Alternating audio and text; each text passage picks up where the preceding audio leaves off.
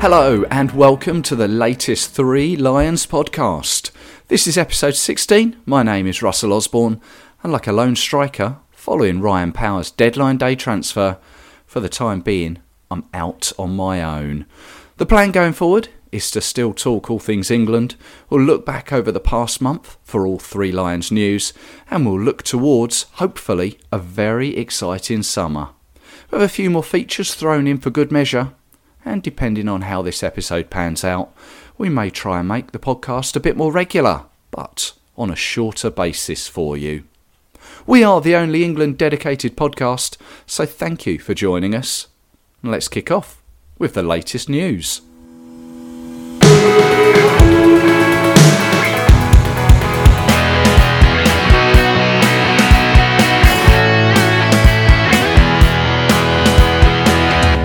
So it appeared to be a bit of a mixed bag on the news front this month, but we're going to start in Germany, where Ademola Lookman became the first Englishman to score in the Bundesliga since Owen Hargreaves in 2005.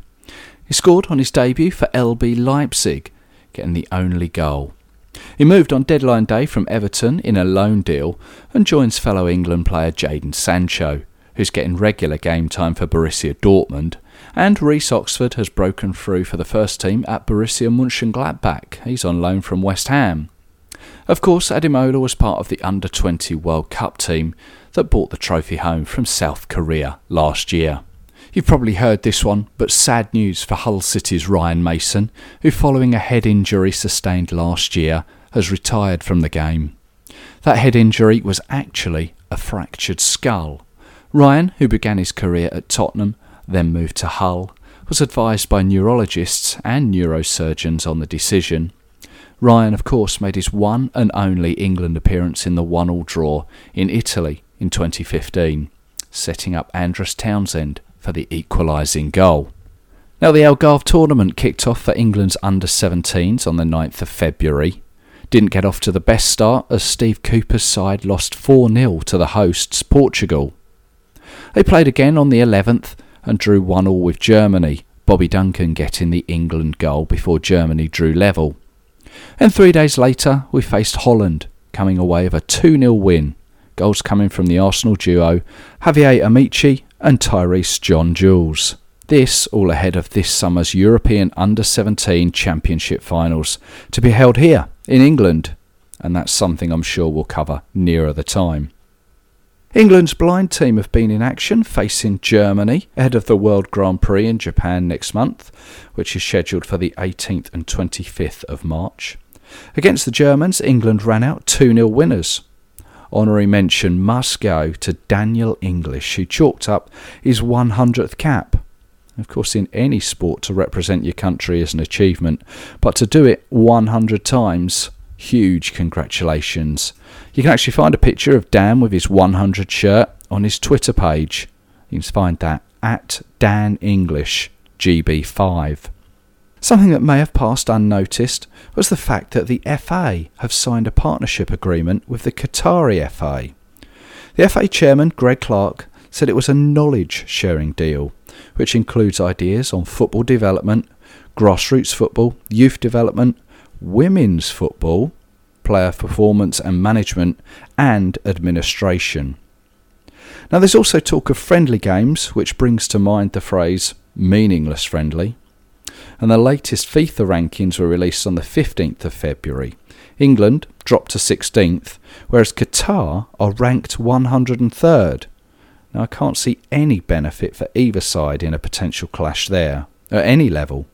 England women are third, yet the Qatari women have been inactive for more than 18 months, so they don't even have a ranking. The FA appear to have changed their stance on the Gulf state country.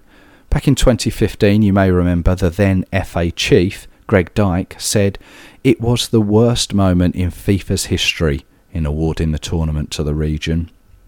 Now, I don't think there's actually anything wrong with collaborating with other associations for ideas and inspiration. In fact, I seem to remember, England teamed up with Germany at some stage. But let's not forget, this is a nation who, in building the stadiums for the 2022 tournament, used migrant workers, well documented it is, of whom many of thousands lost their lives, and those that are still working are being paid a pittance and living in squalid conditions. I really can't see what this partnership can bring to the table, other than pound notes and whatever the Qatari currency is, and cynically, a possible future vote for a World Cup. On the women's front, after his appointment last month, Phil Neville has picked his first squad for the annual She Believes Cup, taking place in America at the start of March. The Lionesses play 3 times, taking on France on the 1st of March, Germany on the 4th and America on the 7th. On the squad front, no real major surprises, although Chelsea's Anita Asante and Everton's Gabby George are uncapped and in the squad. Alongside Phil will be Mo Marley in a temporary position, whom it would appear to maybe she doesn't know what she wants to do, because last month she ruled herself out of the main job and was just concentrating on the under-20s, I believe it was, and now she finds herself over in America alongside Phil Neville, and also alongside Casey Stoney as an assistant, who announced her retirement from playing in February. And finally, have FIFA taken your money yet? I know they've hit my bank balance. Towards the end of February, payments have been taken for those that have been successful in applying for tickets for the Summer's World Cup. A lot of bank balances will have taken a huge hit, and fingers crossed, hopefully all worth it though.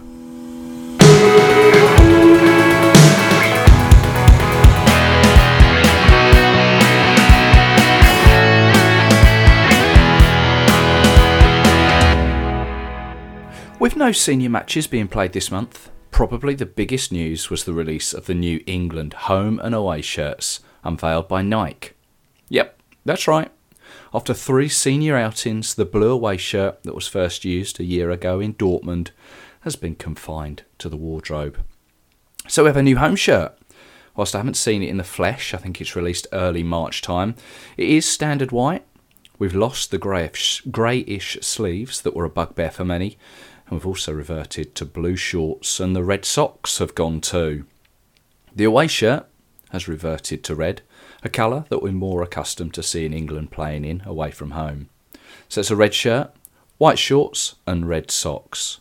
Although I can't help thinking this one looks very similar to the 2014-15 effort as worn against Estonia, Slovenia and San Marino, if you can cast your mind back that far.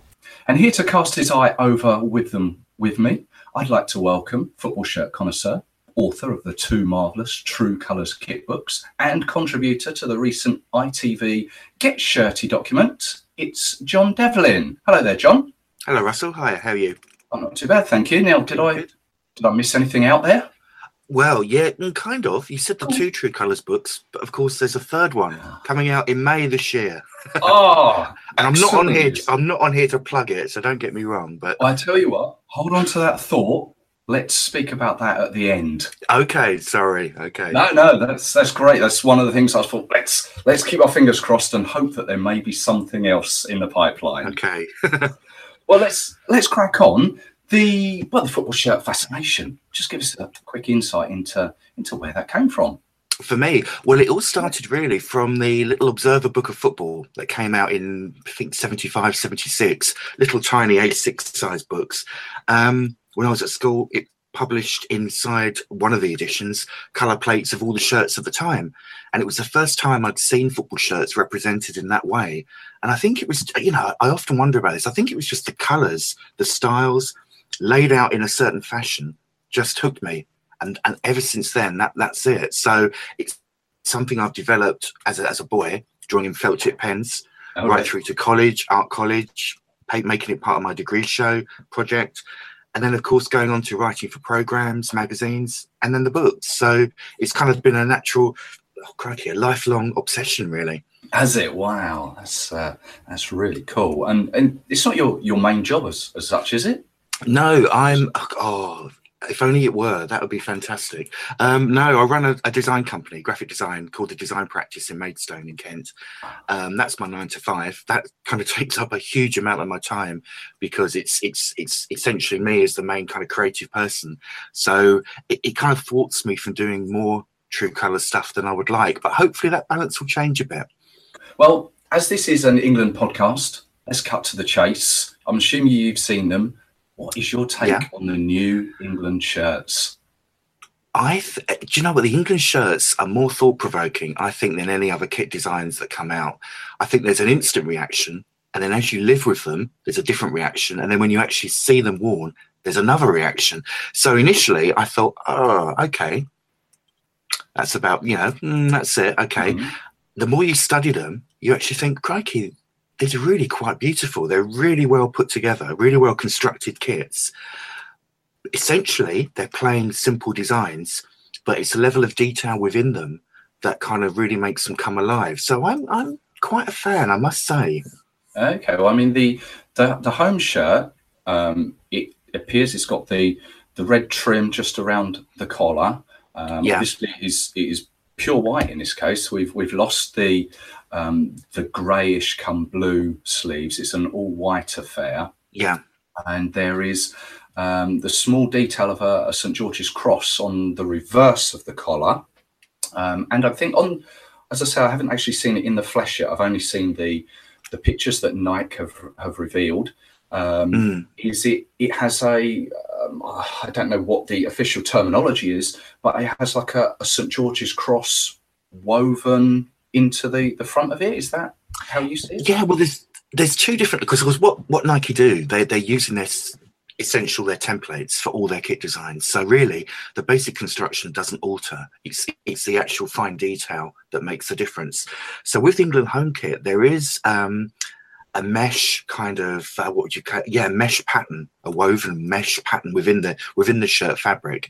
The sleeves have got this kind of almost like thin lines going down the shoulders, right, which you'll see on other Nike shirts as well. They're very, very subtle. And I believe there's like an England rose design on the front. It's the away shirt that's actually got the St George's cross woven into that design. The home one hasn't got that. But the difficulty is, if you look at the pre-release photos, none of them are really showing this very, very clearly. So at this stage, we haven't got a complete kind of like flat plan view of what that pattern is. So we're kind of having to do a little bit of guesswork made up from the different promo shots that they've released so far. So this is, I guess, where you go back to that instant reaction, and it's just taken from a tiny little photo that has been released. And that's where people sort of gauge their opinion. And then, as you say, people see in the shops or then on the pitch. And as well, obviously, there are differentials between a shirt that you could buy in the shop and those that the players would wear. Yeah, there are some differences. I'm not a huge expert in that. You're better off talking to like a match-worn shirt collector. But I know that Umbro, especially when they released their 2009, the classic England shirt, they put in lots of details that you could tell the difference, even down to secret little things like interwoven in the placket and things like that. But with the Nike shirts, you will see a dramatic difference, especially with the previous designs. If you compared the stadium version and the players version, compared the two of them, they're actually very, very different. So it'll be interesting to see what they do with the player versions this time. Of course, with Nike, it's all about performance. The aesthetic of it is almost secondary to performance. That's why we're seeing a lot of plainer designs at the moment. Oh, I see. That's interesting. Now, you did mention Umbro there. Obviously, Umbro were a previous shirt manufacturer for England, and England are now with Nike, or Nike, as you call it. I don't know what the correct... it is Nike. Yeah, it is Nike. Okay. I mean, should England continue with Nike? Are they a good match? Are they a good match? I have there's differing views. I'm a firm believer. I have a romantic ideal that every team should wear a kit manufactured by a company from their country, like the players, Yeah. But that would never happen. But that's just like a fun idea that I think that would be good, wouldn't it? But I think Nike have that power, that worldwide power. They've got a mission plan. They've got an agenda in terms of what they want to do with their international kits. So that's the way they're moving forward. I'm a massive Umbro fan. I always have been. I make no secret of that. Every team I follow, I'd love to see an Umbro. But I think, I know Nike get a lot of stick. They're getting a lot of stick from England fans at the moment and have done. But I think they're producing, there's some quality outfits there. And I think what they've done with this shirt, bringing back the traditional white, navy white kind of colorway, they've brought it right back to traditional again, which is what most people want, I think. I think you're right. I mean, obviously, as new shirts tend to, it generates lots of conversation, and there were many comments on it. I mean, just this snapshot was taken from our Three Lions podcast Facebook page. Ryan Power said 0 out of 10 for imagination. Once again, he would like to see a more bonkers kit. Mm-hmm. Cameron Petrie said boring once again, whereas Andrew Rockall said on the other side of the fence, said that they are neat, understated and respectful to tradition.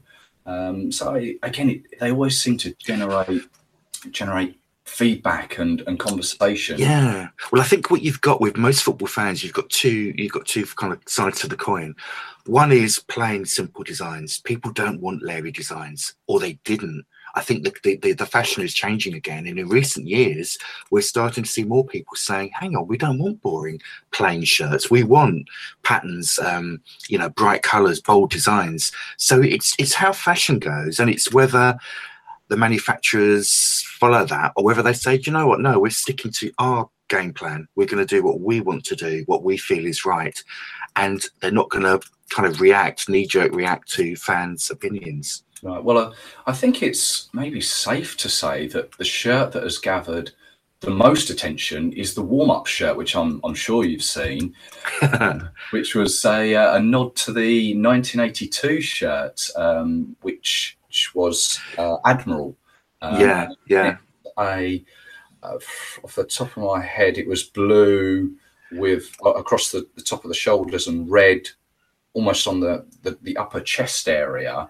And now Nike have taken their twist on it, and had a blue upper part of the shirt with red beneath, but put sort of interwoven diamonds that the color grades down. Yeah. That's an interesting thing for Nike to do. Well, in many respects, it kind of always reminds me almost of an Adidas shirt, because obviously Adidas for the World Cup this year are plundering their back catalogue of shirts for inspiration, and they're reappropriating certain elements from past designs.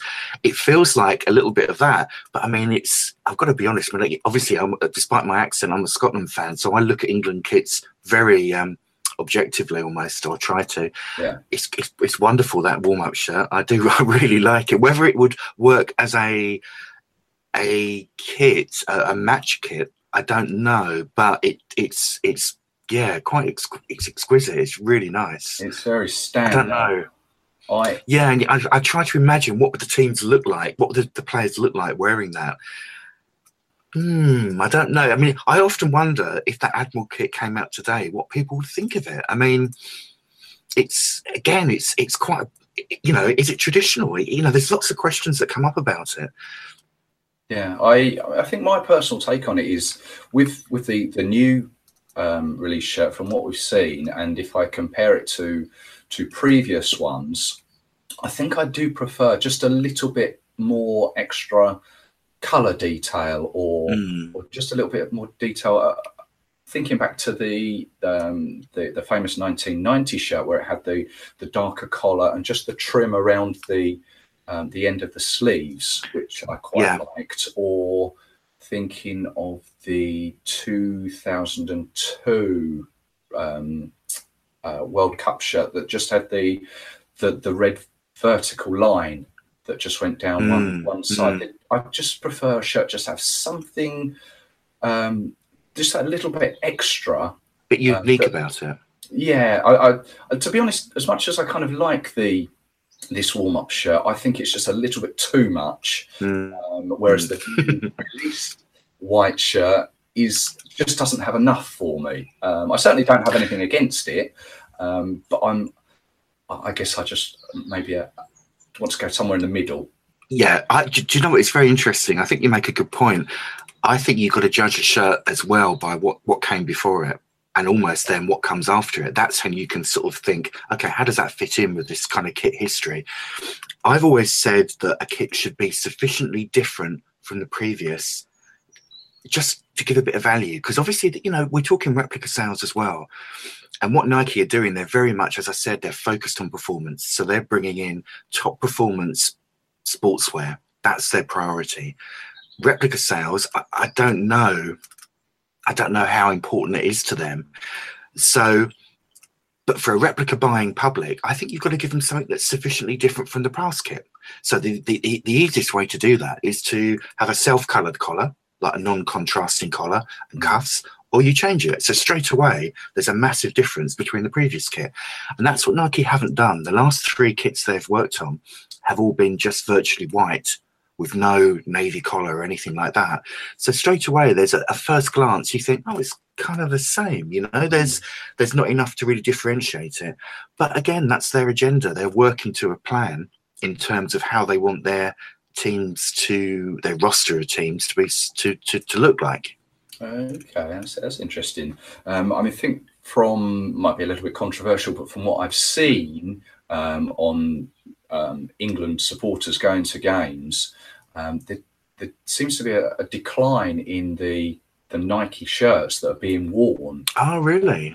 That's probably just from my observations. Yeah, sure. I don't think, or if people are turning up to matches, they are wearing older retro Umbro shirts. I think people maybe do have a preference for the older ones, but I do think with this warm-up shirt, I have a hunch that a lot more people will be going out and purchasing that, and that will be seen on the terraces in the seats. Well, I mean, there's loads to consider there, Russell, I think. And with fans, certainly looking backwards, they'll go for shirts that sum up eras as well. I did a little bit of work with QPR last year on some kit stuff. And the guy there was saying that in many respects, it doesn't matter what the shirt looks like. It's whether the team have success with it. That's what actually prompts replica sales. They do go up and down. If the team are doing really well and they've captured the imagination of their supporters, then shirt sales will go up. So there's that to consider as well. And what you may have touched upon there is the fact that maybe a lot of England fans, this is going to sound controversial, aren't quite as in love with the team at the moment as perhaps they were 10, 15, 20 years ago. I don't know. There could be something in that, possibly. I think that's a fair point. Well, I could say, how do Scotland shirts fare up at the moment? Well, exactly. Yeah, I wouldn't like to say. Wouldn't be selling any possibly, but there you go. Well, moving on slightly. I mean, the question I'm sure you get asked is all the time is, what is your favourite shirt? But I think that would be maybe a little bit too easy. Okay. You've probably seen quite a lot of shirts forthcoming for the summer and the World Cup. Are there any that maybe take your fancy that you've seen? Oh, yeah. For me, I think a lot of the added. Although I'm in two minds. I'm not sure about the retro-looking shirts. I like a shirt to be modern. I think you acknowledge tradition, but you make it contemporary. That's kind of my unwritten rule in my head. But I think the Belgium shirt is something else that Adidas have put out. It harks back to one of my favourite ever shirts that ever actually is the ones they did for Belgium just after the Admiral deal in the early 80s with the kind of Argyle diamond pattern across the front, which obviously reminded me of the England warm-up shirt. But I think what they've done with that is really, really strong. But a lot of the kits look very good this year. They do look. There's some really, really strong designs and a definite feel, definite aesthetic feel of kind of, you know, simplicity, strong designs, but a little bit of flair here and there. So it'll be really interesting to see what Nike do with the rest of their roster when they're announced in March, I think next month. Okay, so I mean, I guess I think France are with Nike as well, aren't they? I haven't seen anything from them yet. No, I think the shirts are leaked, so you can see stuff here and there on the web, but I don't. Again, you mentioned before about when you you see a shirt, and then I said about the stages of appreciation almost. And I think when you see a Leeds shirt, you don't always get the full oomph of it, if you know what I mean. So, but there's Portugal as well. Will be wearing Nike. USA, of course, aren't there, but they'll have a new design out, and Netherlands as well, who aren't there, I don't think. So, yeah, so I guess France and Portugal. Yeah, well, there was actually one that's just come to my mind that has caused quite a stir, was the Nigeria shirt again. Yeah, that's, I mean, again, you're looking back to some of their shirts from the 90s there. And I think the African shirts traditionally have always been brilliant. What Puma do with their African nations, I think is incredible. I love them. So, yeah, it'll be interesting to see how everyone else follows on. And of course, there's controversy with the Spain shirt as well, with the colouring, creating some political unrest or unease, should I say, rather than unrest. So there's always a bit of controversy, though, isn't there? That's what makes it interesting. Well, that's right. Yeah. So it'll be an interesting, month really on the football front and on the shirt front. So lots to look forward to come June time. Okay. You mentioned the book at the beginning. You are the author of the two True Colours books, of which I've got the volume 2 here, which obviously had the national shirts of home nation shirts, I should say, where you concentrated on Northern Ireland, Republic of Ireland as well, Wales, England, and Scotland. And you mentioned that the new book, which you gave us a sneaky tease to on your Twitter and Facebook recently, is about international kits. Am I correct? Yeah, that's right. It comes out in May this year, May the 17th, I think. 20 teams. So it's looking at the kit histories and kind of True Colours style, if you like. Going back to 66 now. So we've gone back a little bit further. And it's like, if you imagine the True Colours books, for those who know them, they're rows of 4 shirts, in a sequence. This is now 8 per page. So there's a massive, there's about, I think, I'll need to get the exact quantities, about between 1,300 and 1,400 kits in the book. And it's the 20 greatest nations. So it's all the big teams you could think of, and expanded home nations as well. So we're bringing that story right up to date too. We even squeezed in the New England shirts. We just got there in deadline time. So oh, really? We just got them in. It was literally last minute. Oh, superb. So how much research and time does it take to produce something like this? Because just looking at the very beginning of True Colours 2, this came out in 2006, am I right? Yeah, so crikey. It's taken a long while. I'm sure you weren't fully concentrating on it for this summer, but that's quite some time. Yeah. Well, crikey, Russell, it's a different story, really. When the True Colours books came out before, and I've said this several times to people, there just wasn't the stuff online. There wasn't the research. It didn't exist. So it was mainly my research that I'd saved over the years. So programs, books, even my own little drawings, that I've made notes throughout the years. Now, of course, YouTube has been a revelation, because you can go from many of the great international sides, Netherlands, France, Spain, and you can determine exactly what shirt they wore in virtually every game from sort of like late 70s onwards. So that's been a massive help. But it's been really difficult. It's been a killer. It really has. I can't tell you how hard it's been. Mainly because you're dealing with foreign sides. I mean, if I'm trying to find out what Charlton wore, I can find out. But when you want to know what Uruguay wore, all of a sudden you've got a different problem, and you're talking different languages, and of course getting permissions from the federations as well. I was going to say, did you have to contact for Uruguay? Did you have to pick up the phone and say, Uruguay, do I have the rights to use your images or shirts? Literally that. I think there was one day in particular, and that's been the hardest part of the book, really. I mean, telling the story, and we're not saying this, what it's like. Obviously you're a connoisseur of kits as well. It's going to be impossible to get every single shirt ever worn, because unless you've got a photo of every match, you can't do it. But what I've tried to do is tell a story. So there'll be gaps, I'm sure there will, but you try and say, well, actually, do you know what? This is how the kits were worn. And if you find a one-off shirt, great, you get it in there. But it's incredibly difficult to to do that. But I think, yeah, there was one day in particular where we were really struggling with getting permissions, and I think I found Russia, Denmark, Italy, Spain, and somewhere else, Germany, I think it was. And I had to learn, do you speak English? In every language. So I had a phonetic Russian spelling of, do you speak English? And they said, niet. I thought, I know what that means. I've seen enough James Bond films to know that means no. So that was hard. Yeah, that was difficult. But we got there in the end. Great stuff. And so when are we looking at this coming out? I think it's 17th of May. That's the release date. So it's all with the printers now. And it's being printed worldwide. I think it's going to be out all over the world, I believe, and there'll be different language versions at some point too. So, but Bloomsbury, who are publishing it, have been so behind the project, and True Colours in general. So hopefully there'll be more.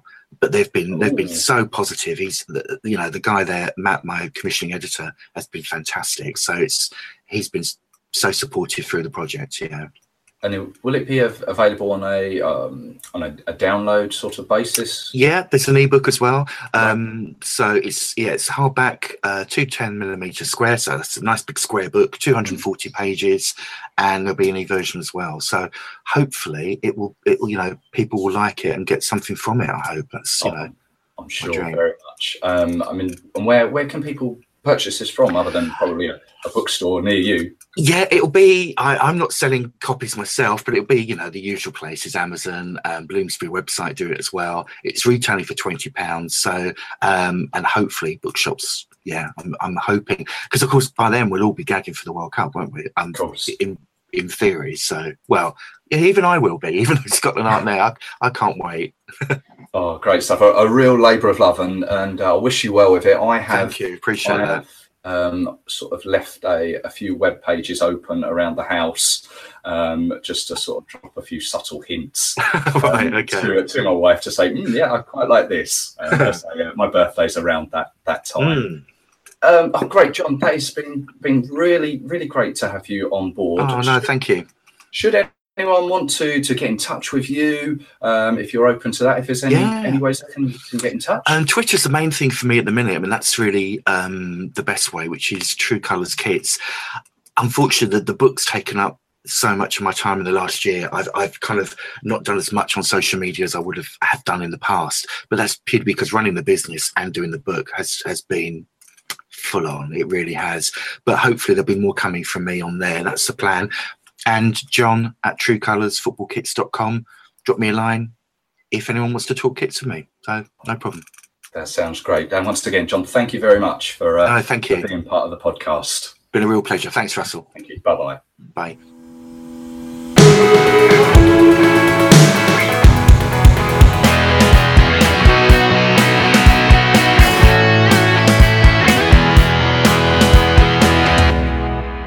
In this podcast, and hopefully going forward, I've decided to take a look back on previous England matches.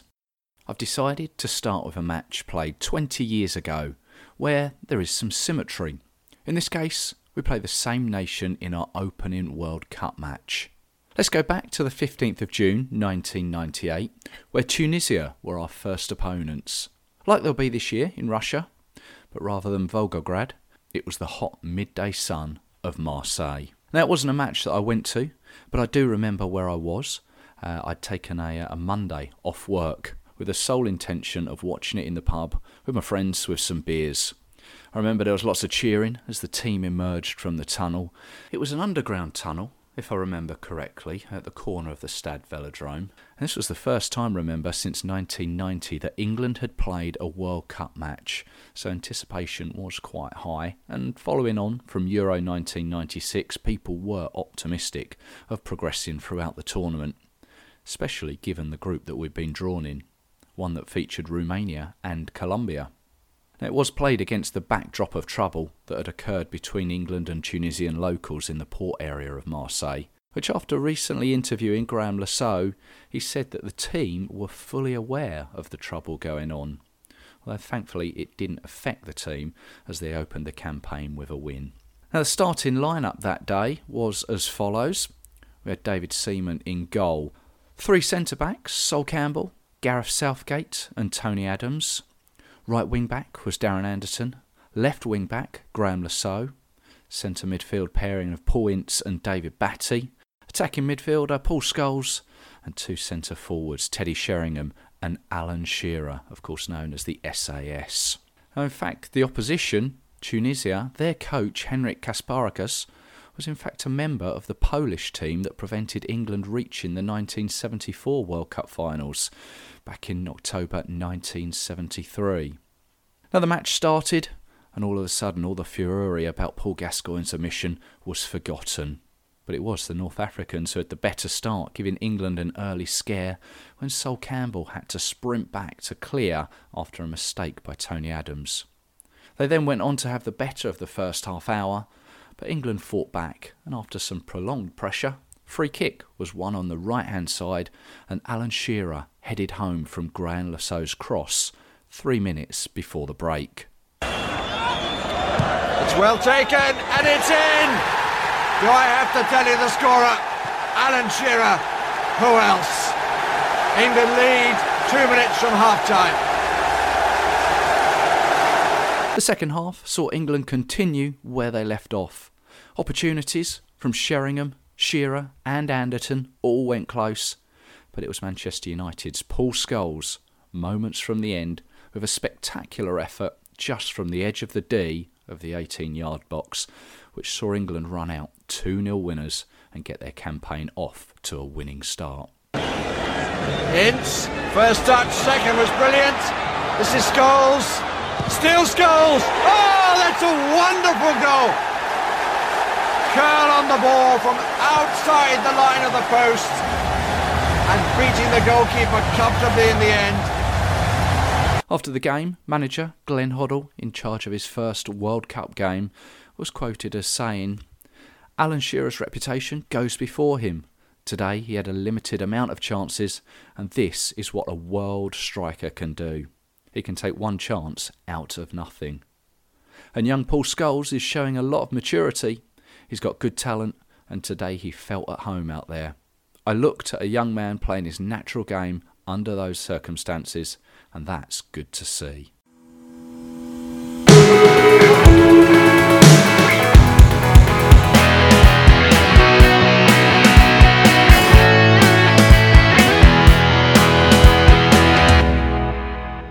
So there we have it. I think we'll leave it there. Thank you very much for listening. I hope you've enjoyed it. Thank you to John Devlin for joining me, and I'd also like to thank the people that I've lent on for advice and tips on how to do this podcast. You've all been great, and it's been very much appreciated. You know who you are. Don't forget, you can find us on Facebook, where we have a community there. Feel free to post and chat. We're also on Twitter.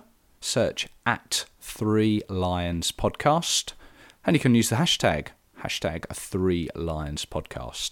And finally, if you've enjoyed what you've just listened to, then please do leave me a review on iTunes. Just takes a couple of clicks. So please join me next time when I plan to record when the next squad is released. We'll dissect that and we'll preview Holland away and Italy at home. I'll catch you then. Bye bye.